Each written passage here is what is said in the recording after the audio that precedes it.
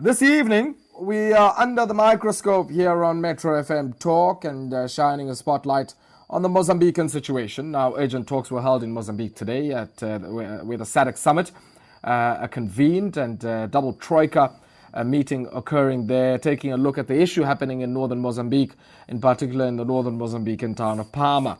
Now, the attacks have put the spotlight on the insurgency by Al-Shabaab in Cabo Delgado, where multinationals such as Sasol and Total are developing one of the biggest gas finds in recent years. To talk about the political economy, not just of the gas finds, but even, I guess, the reactions by many of those. No doubt those contestations are about those resources.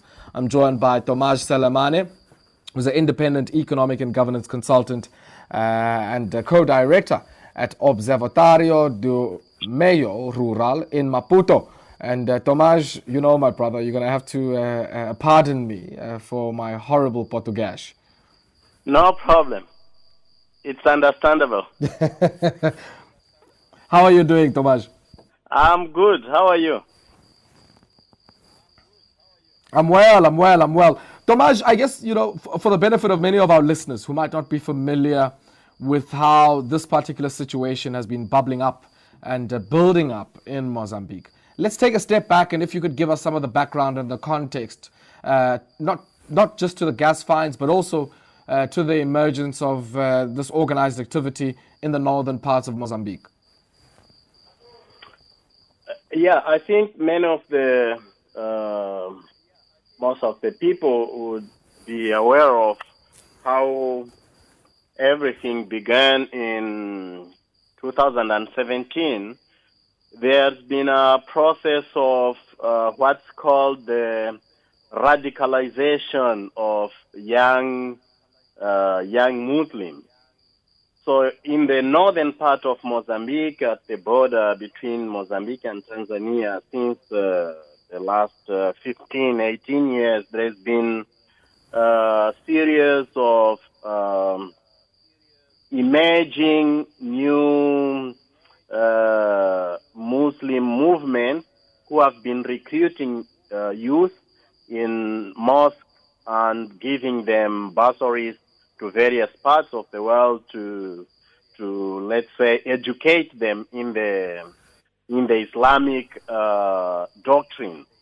So this process has then developed to a point where in 2007 some groups, very few, consisting of very few people also, less than 10 people, started by attacking police stations in Palma, in Mocimboa da Praia, also in the northern province of Cabo Delgado. At the time, those attacks were seen just like ordinary bandits trying to make trouble to the state institutions or to challenge the police power. But what then has happened and what we see now is that there was some bigger organization, more organized force, and more logistic and much more sophisticated ideological and also military training behind that small group of let's say bandits who attacked the police station in 2017. And the group has now grown up in the sense of now having the capacity of destabilizing an entire province and, in fact, an entire region. Northern region of Mozambique is actually the most populated part of Mozambique. It consists of 3 provinces. Everybody running from the insurgents in Cabo Delgado goes to the neighboring provinces of Mozambique, Zambezi and Nampula. And as we speak now, UN agencies say that there are almost 1 million people displaced from their homes. So, yeah, the background is quite interesting, as it has come from a point where nobody could imagine the dimension of the trouble, the damage, and the human lives lost up to this point. Tomasz, I'm quite interested because there's a word you use that I guess triggered something else in my mind. This idea of banditry or bandits. Now this is not the first time Mozambique is dealing with people who would be characterized as bandits. There's a history, I guess, around the Renamo issue and the implications of, I guess, certain provinces being the hotbed for some of that activity. Do you get a sense that some of, this new grouping has taken some lessons or even personnel or even strongholds from what historically would have been before the peace agreements, effectively Renamo territory? No. The straightforward answer is no. And that's simply because the ruling part in Mozambique is the same since 1975 when this country got independence from Portugal. But the presidents and all the big players in the governing party have been changing since then.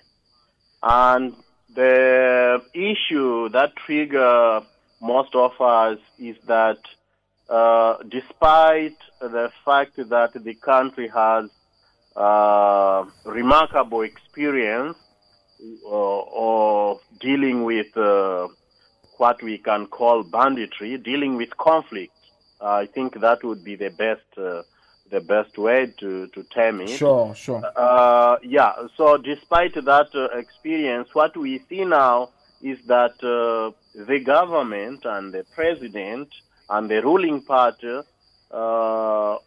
don't make use of those experts or that experience. Everybody in Mozambique knows that exists. And there's been, in the last 2-3 weeks, there's been a debate of why the government is not deploying all the military intelligence and all the former Renamo guerrilla who seem to be more familiarized with the guerrilla type of attacks. And what's happening in Palma and Cabo Delgado is typically a guerrilla war where civilians transform themselves into soldiers from 1 minute to another. So from ordinary road vendors at a minute, you see them in the next minute carrying AKs, 47s, and confronting the police or the army. And in fact, there is no use of what we know as expertise in Mozambique from the old days, and that raises many questions of why the government is not making use of its own knowledge and its own expertise. And you see that instead of making use of this internal capacity, the government prefers to hire the mercenaries, the South African old apartheid guys from the DIC advisory group. I think you've heard about them. And many other groups. And executive outcomes, yeah. Yeah, the government has also tried, before the South Africans, the government has tried to deploy Russian mercenaries who had no clue on how to deal with a guerrilla, and most of them just ended up killed in the forest. So yeah, we don't know why the situation is like that, but the issue now is that the situation is becoming more and more complicated. I don't know if you've seen the news today. the insurgents have just killed 12 foreigners, and this is being the most recent trend of this conflict. They are now only attacking foreigners, and particularly white, meaning that the effect of the last attack from 3-4 weeks ago that had a big impact in the international mainstream media. All the biggest U.S., French, Portuguese, British papers reported about Palma and Mozambique. So the insurgents or the bandits now know their value, and they are now carrying on in attacking particularly foreigners working for South African subcontracted companies, or working for the French Total, or working for UN agencies from different countries. So now we have Tomás, say a new Tomás, Tomás. Yeah. I just want us to pause there for a second and take a quick spot break. When we come back, we'll continue on the latest out of Mozambique, and you can continue on that score. We'll also touch on the double troika meeting that happened in Maputo earlier today. We're under the microscope this evening here on Metro FM Talk, and we set our sights on what's happening out in neighboring Mozambique. And I'm joined by Tomás Selemane, independent economic and governance consultant at Observatório do Meio Rural in Maputo. And Tomás, you were still talking, I guess, about the latest developments, this change in strategy, ostensibly, on the part of many of these groups, targeting, white foreign nationals associated, I guess, with the gas projects and some of the other projects in that part of the world. And then I think about the meeting that happened today. I guess, coming as it does so late in the day in this conflict, what potentially can it resolve by way of assistance to Mozambique to deal with this internal situation? Yeah, my personal view on this meeting is that, as you know about SADC, this has just been one more meeting. We don't have good memories of SADC as a regional entity in trying to resolve any problem in any of its members. We know what's happening in the DRC. We've seen what happened in Zim in Mugabe days with elections, and we've seen how many SADC summits and double summits and meetings have been there. We've seen what happened with the last elections in Malawi. SADC was just watching. They simply hold a summit, a meeting. And now in Mozambique, as I said, this conflict is now more than 3 years, and they had this double troika summit, and the main conclusion they got to is that in 2-3 weeks time they'll have another summit. So people are dying, and they can't. Another summit to do what? Sorry? Another summit to do what? That's a very good question. Another summit to see what's happening on the ground. Apparently, they will have what they call a technical team. I have no idea of what that means in reality. They'll have a technical team to check what's happening in Palma, and that team, a sort of a working group, will report to the Troika on the 28th of April, and then the next day, on the 29th, that Troika will meet up again to decide what to do. I think this is simply useless, and it's completely nonsense, because we all know what's happening there. We all know that people are being killed. We all know that the country now, it's not only Mozambique, but also other countries.